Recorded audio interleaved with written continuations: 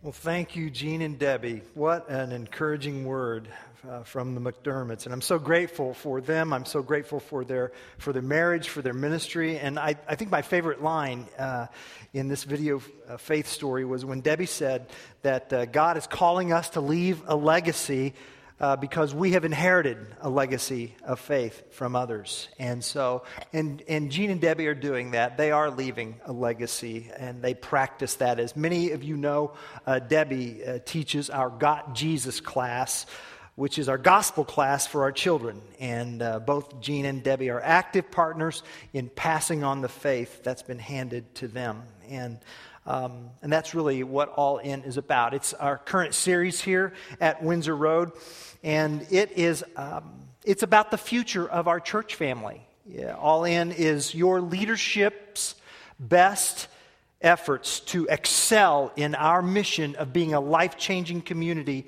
passionately pursuing Christ. God has put this church family in this community at this time to fulfill His purposes of magnifying the greatness of Christ. And so we want to do that by focusing and pouring all of our energy, our ministry efforts, our giving efforts into three specific areas: my faith, our church, the world. And those three areas are explained in this All-In booklet that we've been passing out to you. My faith is about excelling every week in every dimension of our walk with Christ. God wants us to excel. He wants us to excel in our faith, in our prayer life, in our Bible study, in serving, in worship. And we excel when we can say what John the Baptist said about Jesus: He must become greater, and I must become lesser. And the My Faith portion of All In is about that. My faith, our church.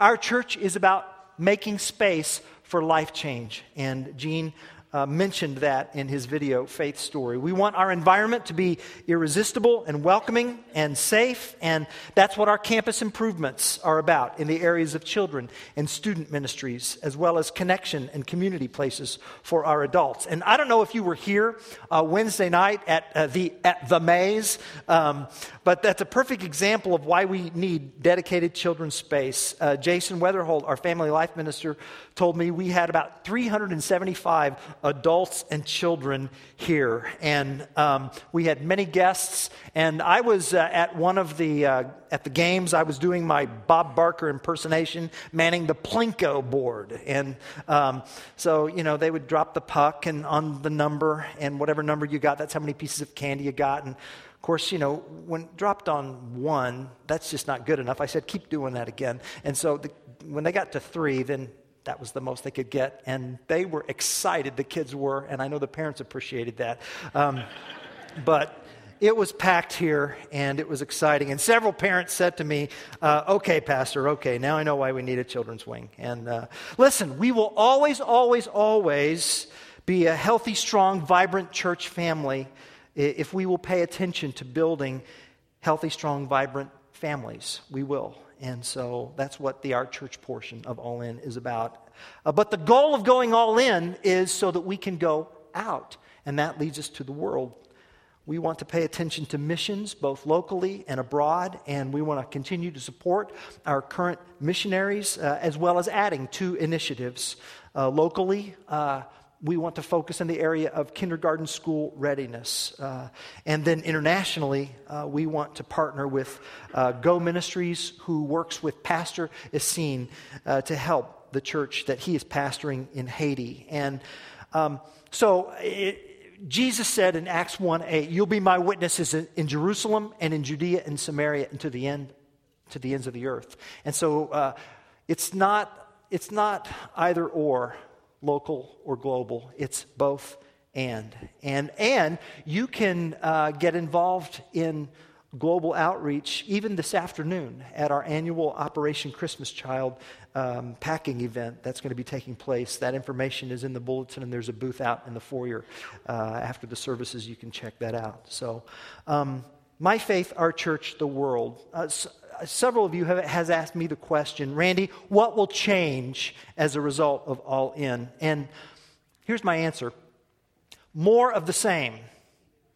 More of the same. We want to excel in what we're already doing well. That's what's going to change. We want to excel in our faith. We want to excel in love. We want to excel in our knowledge of Scripture. And we want to excel in what the Bible calls the act of grace. We want to excel in the act of grace. Now, what is that? Well, that leads us to our scripture today in the New Testament book of 2 Corinthians chapter 8. If you have your Bibles, I'd like you to turn there. And we're going to be looking at 2 Corinthians chapter 8, verses 1 through 15. I'm going to read 2 Corinthians chapter 8, verses 1 through 9. The Apostle Paul is writing to the church in Corinth. And he uses this phrase, see that you excel in this act of grace. What does he mean by that? And I want you to pay attention to that phrase as we read these verses and see if you can't figure out what he's talking about. We want you to know, brothers, about the grace of God that has been given among the churches of Macedonia. For in a severe test of affliction, their abundance of joy and their extreme poverty have overflowed in a wealth of generosity on their part. For they gave according to their means, as I can testify, and beyond their means of their own accord, begging us earnestly for the favor of taking part in the relief of the saints. And this not as we expected, but they gave themselves first to the Lord, and then by the will of God to us. Accordingly, we urged Titus that as he had started, so he should complete among you this, here it is, act of grace. But as you excel in everything, in faith, in speech, in knowledge, in all earnestness, and in our love for you, or some versions say, in your love for us, see that you excel in this act of grace also. I say this not as a command, but to prove by the earnestness of others that your love also is genuine. For you know the grace of our Lord Jesus Christ, that though he was rich, yet for your sake he became poor, so that you by his poverty might become rich. This is God's word. Did you figure it out? This act of grace. What's he talking about, huh? Well, you're right. He's talking about money, isn't he? He's talking about giving. Oh, ministers, they find money in every verse in the Bible, I'm telling you. Well, not in every verse, but in these verses, yeah. Yeah, he's talking about giving money. This act of grace. And people often get nervous when their ministers start talking about money, and it was no different back then. There's a story behind these verses. That's what you need to understand about the story, what's going on behind these verses. Paul writes 2 Corinthians partly as a fundraising letter. Paul's trying to raise money for kingdom work. Paul wants the very affluent, very non-Jewish Corinthian Christians to give money to support the famished and persecuted Jewish Christians in Jerusalem. And this offering is going to help brothers and sisters in Christ. And it's also going to break down the racial barriers between Gentiles and Jews, because this is Gentile money that's going to be going to Jerusalem. See, that's huge. And this money will be given so that everyone can see that in Christ there is no Jew or Greek. We are all one in Christ. So it's a very significant offering. It's going to be delivered by Gentiles. And it's going to be delivered by Paul too, who used to kill Christians in Jerusalem, you see. So this is a very significant event here for kingdom work. But here's the problem. Paul has had a very stormy relationship with the Corinthians. I mean, It's been very rocky. He's had to confront them. Just read 1 Corinthians. There's been friction. There's been disunity. And, Paul has really had to step on some toes. And he's been criticized. And so there's this temptation to shy away from the subject of giving money until the emotional temperature feels right. But Paul says, no, this is that important.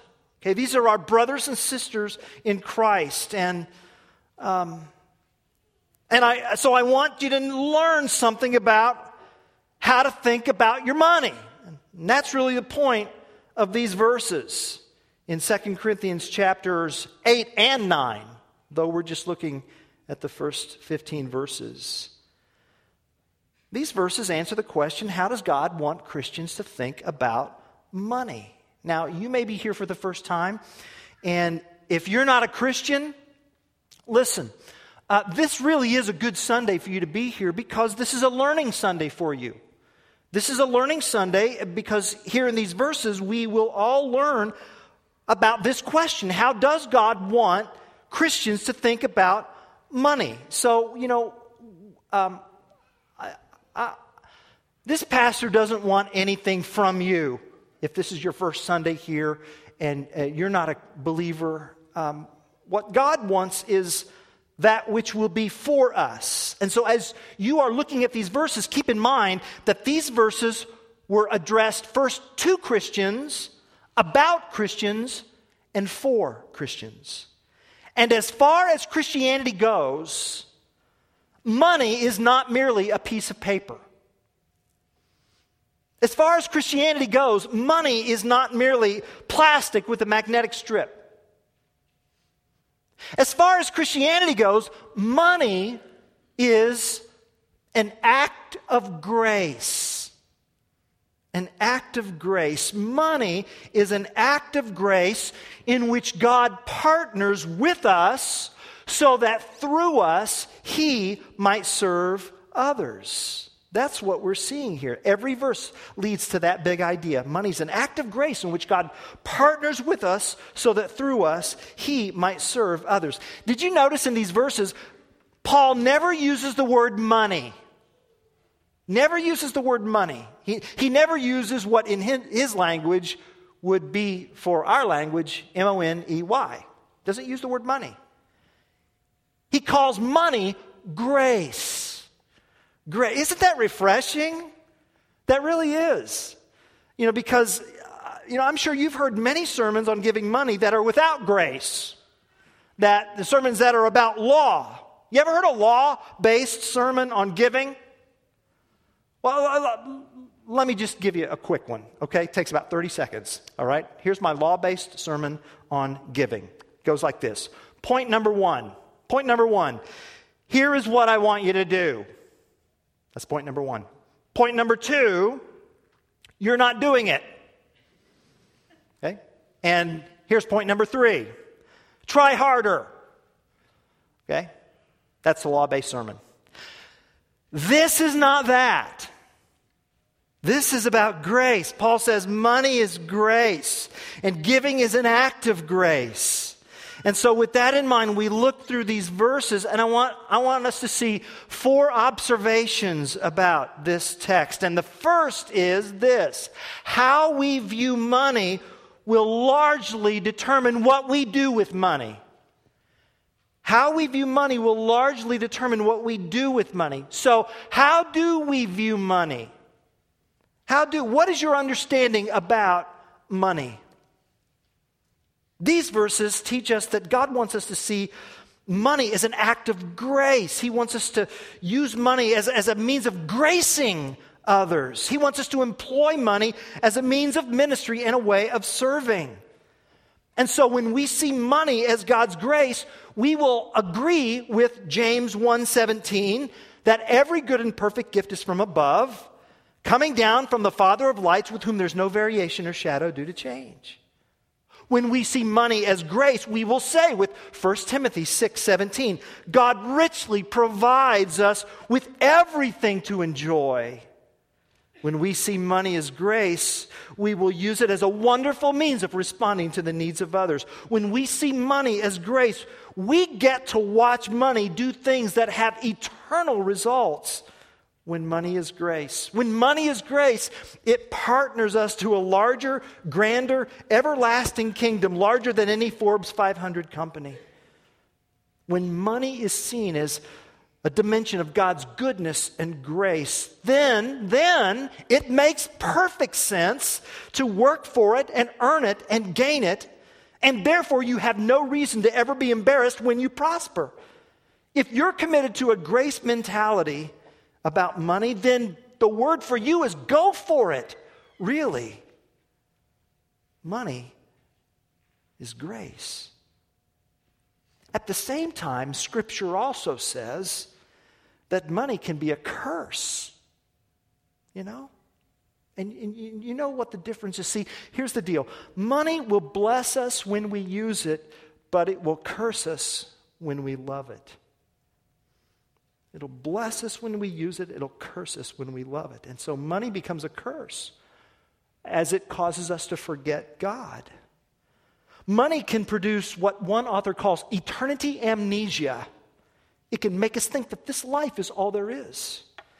Money becomes a curse when it causes us to look down on others. And money can become a curse by weakening us in the face of temptation. Money can curse us by removing a layer of restraint, affordability. And in doing so, it exposes our heart. So, money is a blessing, money is a curse. How do you view money? Do you see it as a means of grace? Do you use it as a tool? God wants us to enjoy it as a part of His grace. That's what He wants. What do you want? Well, this leads us to the next observation I want us to see in 2 Corinthians 8. So, how we view money determines what we do with money, and what we do with money is a reflection of how we see ourselves. Now, Paul was encouraging the Corinthians to share, and in doing so, he was talking about other Christians in Macedonia. That's what's behind verse 1. And when you think of Macedonia, think of Greece, think Philippi, think the Philippians. And Paul says that out of their, verse 2, extreme poverty, literally their rock bottom poverty, they begged him for the privilege of giving. Isn't that ironic? Usually it's the pastor who's got to beg the people for the privilege. The people here are begging Paul, no, let us give. Out of their rock bottom poverty. Interesting, isn't it? Sometimes we think that generosity can only come from abundance, but these verses say otherwise. These verses give a great equation for generosity. Poverty plus abundant joy. Notice it didn't say poverty plus abundant possessions. No. The only thing they were abundant in was joy.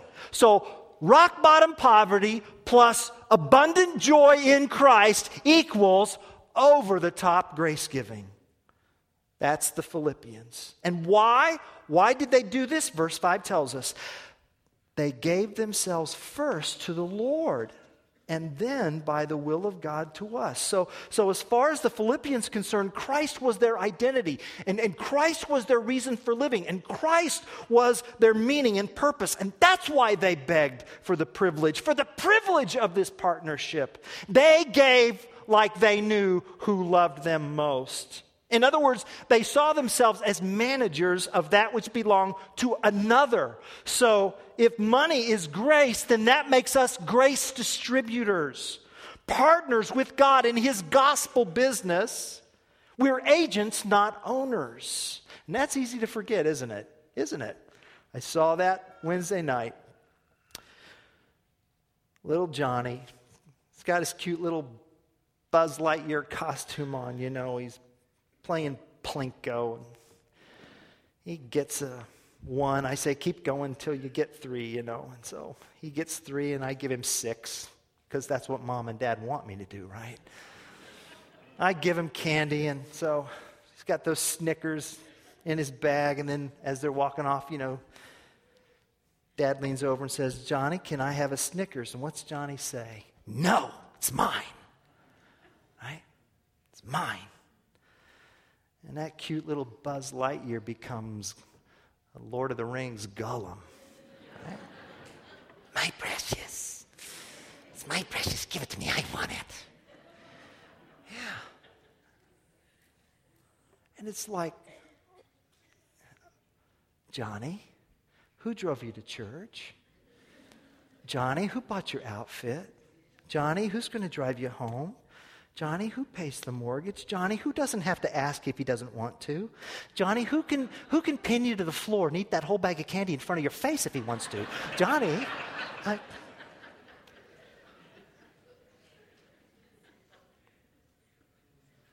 Listen, if you have money to provide for your family and pay your taxes and meet your daily needs, it's because our sovereign God in heaven has graced you. And you may object, and you may say, "Now just wait a minute. I got that degree. I earned it, and I earned that job, and I worked hard every day." Yes, you do, but you didn't choose your talents. And you didn't choose your intellect, and you didn't choose your abilities, and you didn't choose your parents, and you didn't choose where you were born or in what country of this vast earth where you were born. And you didn't create the economic conditions necessary for your job to be available, and you definitely were not in control of the decision-making capacity of the person who hired you.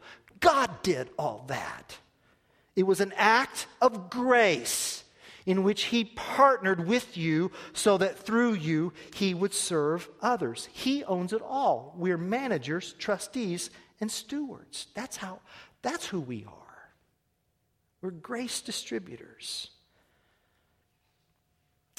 I don't know if you know this or not, but since our last facility expansion, and Mike Simmons, our administrative minister, told me this just this week. He informed me that over the past decade, God, in his grace, through the stewardship of this church family, God has given through his people at Windsor Road over $1.2 million to missions and benevolence and stateside ministries. Now, I think to myself, how is that possible? It's possible because you have given yourself first to the Lord.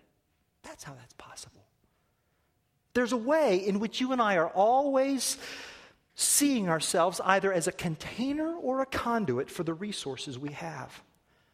Either we think of ourselves as a destination where those resources stop, or we think of ourselves as a distribution center. We're either a pond where it sits or a pipeline through which it flows. And Paul wants the Corinthians to think about their situation. He's challenging them. He's challenging them to imitate the spirit of the Philippians. But ultimately, he wants them to imitate the Lord Jesus Christ himself in his grace. And that's where we get to this wonderful verse, 2 Corinthians 8:9. For you know the grace of our Lord Jesus Christ. Let's just stop there for just a minute. Because Jesus is the ultimate grace distributor. He's the ultimate example of grace giving. Question: what is God's elemental posture to us? What's his basic posture to us? See, many people think and they believe God like they think about trying to get into the U of I. You've got to take exams to get in, and you got to study hard in order to get that degree. There's like a final judgment. And along the way, you may get some nice mentors and professors and so forth. But the basic principle is merit. And people think it's like that with God. But would you base your relationship with a human like that? Huh? Well, if you wouldn't do that with a human, Why would we think that of God? God's basic elemental posture toward us is that of grace. Grace, for you know the grace of our Lord Jesus Christ, that though he was rich, yet for your sake he became poor. Now, what does that mean, that Jesus was rich? Rich, where? Not in this realm, but in the heavenly realm. In the heavenly realm, Christ was rich beyond splendor.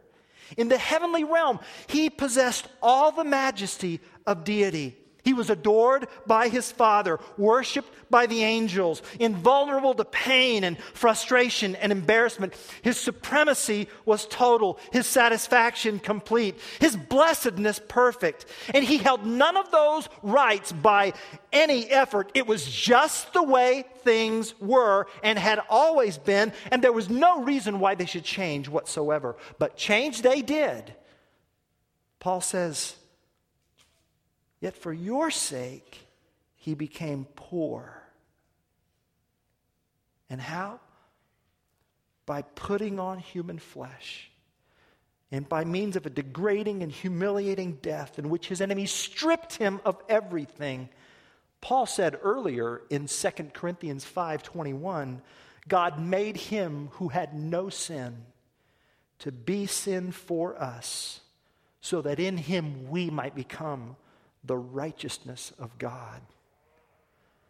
Centuries ago, a church leader named Gregory put it this way: Christ was made poor that we through his poverty might be rich. He took on the form of a servant so that we might regain liberty. He descended that we might be exalted. He was tempted that we might overcome. He was despised that he might fill us with glory. And he died so that we might be saved. And so in Christ, we have every spiritual blessing. We've been chosen. We've been rescued. We've been redeemed. We've been adopted. We are heirs. We are sons and daughters of the King. We are a kingdom of priests. We are a temple of the living God in whom God lives by his Holy Spirit. God's posture to us is that of grace. And whatever is going on in our lives now is preparing for us an eternal weight of glory beyond comparison, an eternal weight of glory. That's what it means to say he became poor so that by his poverty we might become rich, that we might become weighted with an eternal weight of glory. All of that has been brought to us by the King.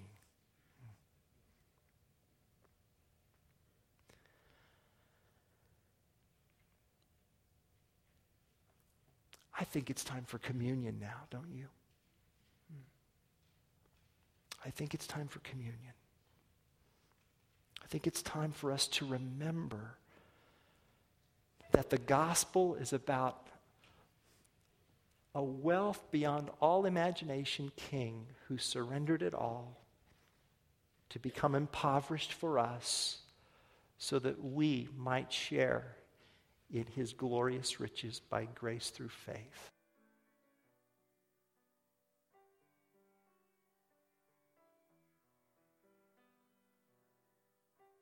Christ made himself poor so that through his poverty we might become rich. What's that mean? It means that Christ's coming tells us that this life is not all there is. Listen, this life has been designed by God as a preparation for our final destination. Christ's coming says that I have been put here with much larger reasons than a right here, right now focus on my wants and my feelings. And so then the goal is not to use my resources to turn the present into as much of a paradise as I can afford. The goal of this life is not personal happiness, it's holiness.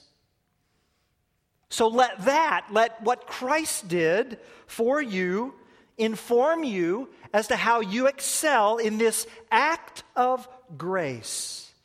This act of grace.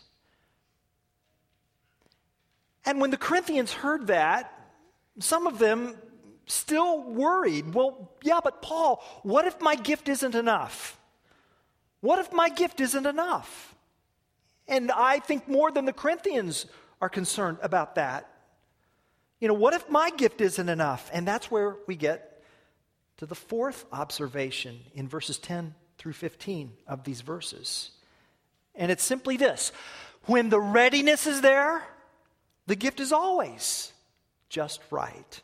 So Paul's saying, you focus on the readiness and the gift will take care of itself. In verse 10, Paul asks the Corinthians to revisit their commitment plan to help their Hebrew brothers and sisters in Christ at Jerusalem. He says, look, a year ago you made this commitment and you had the desire, so follow through on your plan so that your follow through will match your initial desire. That's what's behind verses 10 and 11. And in this manner I give my judgment. This benefits you, who a year ago started not only to do this work, but also a desire to do it. So now finish doing it as well, so that your readiness in desiring it may be matched by your completing it out of what you have.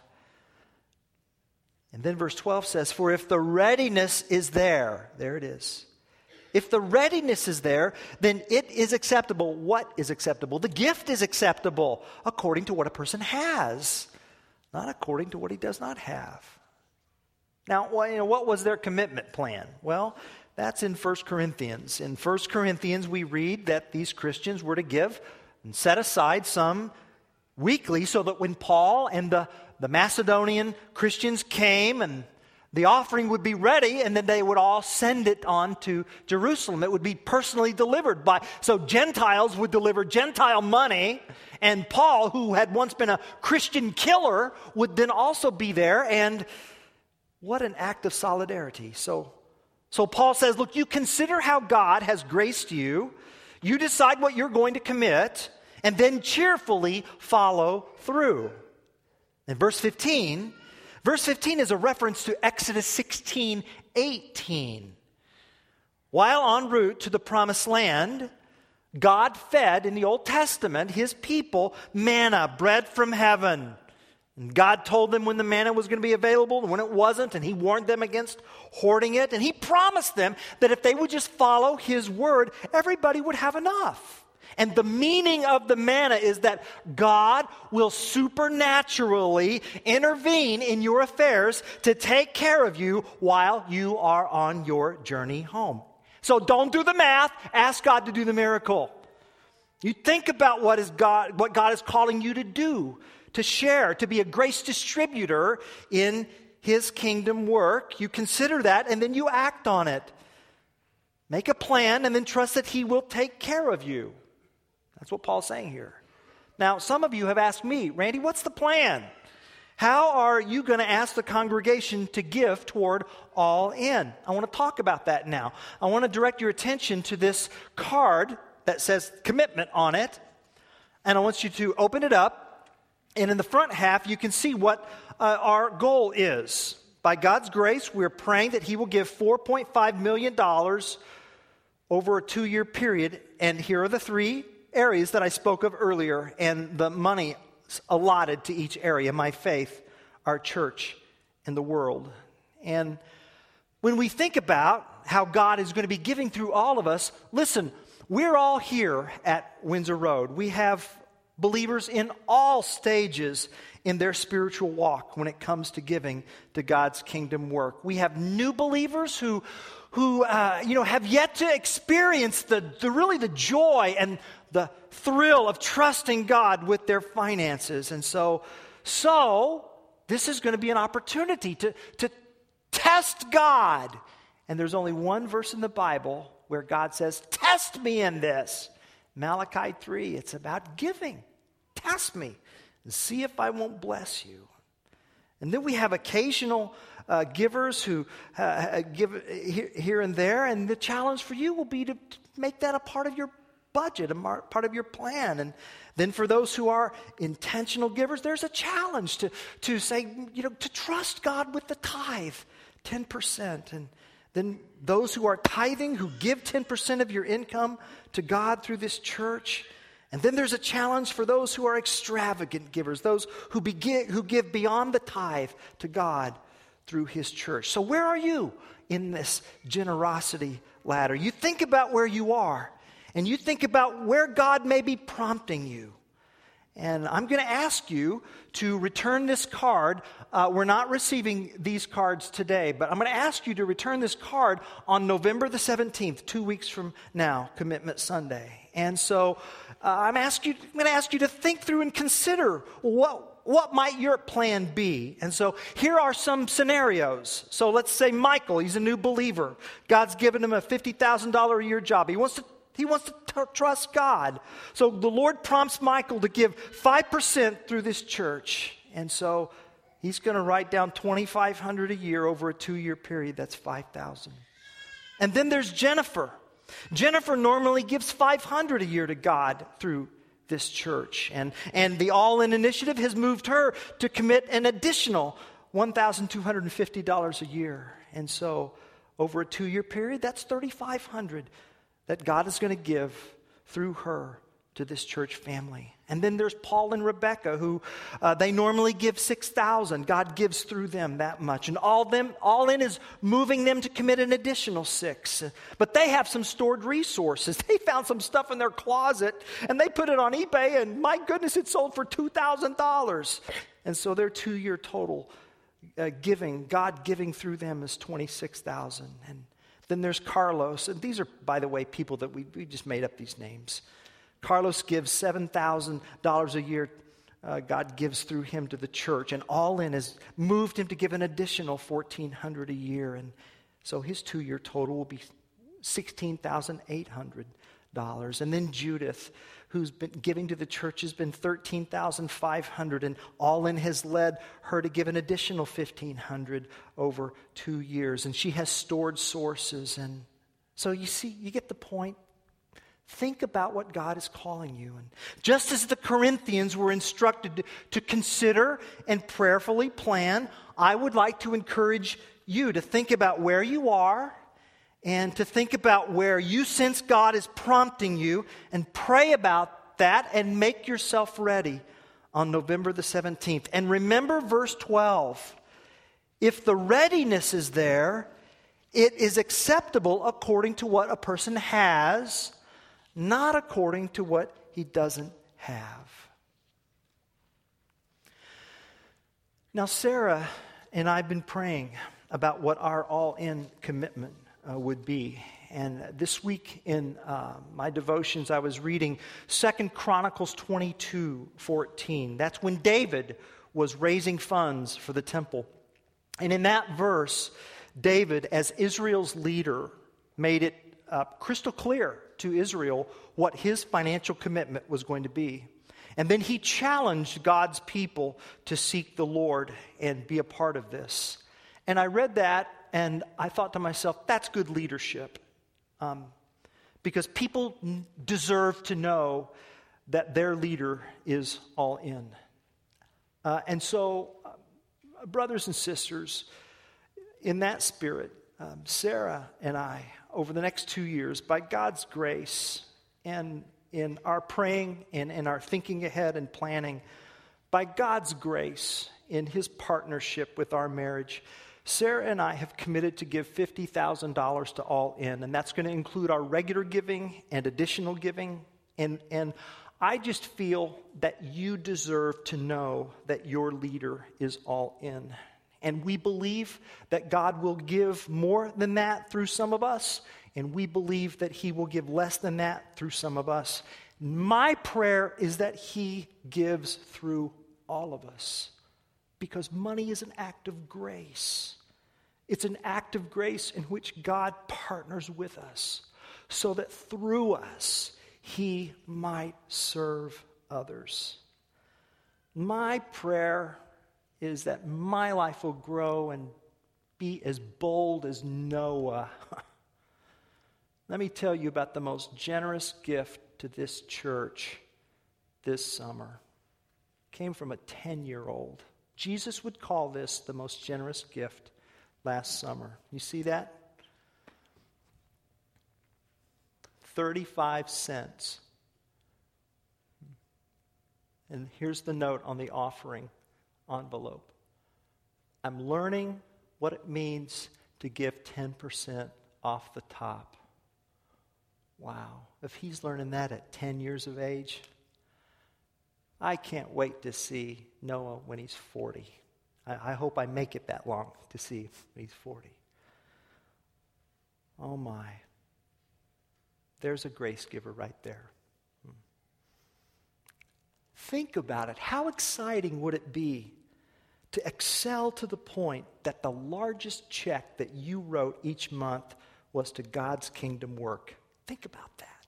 I mean, for most of us, the largest check we write is for either mortgage or rent. But what if we started a journey? And every journey starts somewhere, right?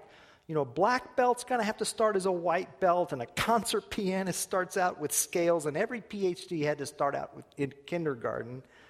But I'm telling you, what if we began a journey that kept trusting God, and it took us to extravagant grace giving? Money's an act of grace in which God partners with us so that through us, he might serve others. We're going to do some business with God now. The band's going to come up here, and we're going to hear another song. And I just want you to begin to think. It's you and God now. I want you to think about what it would look like in your life for you to excel in this act of grace.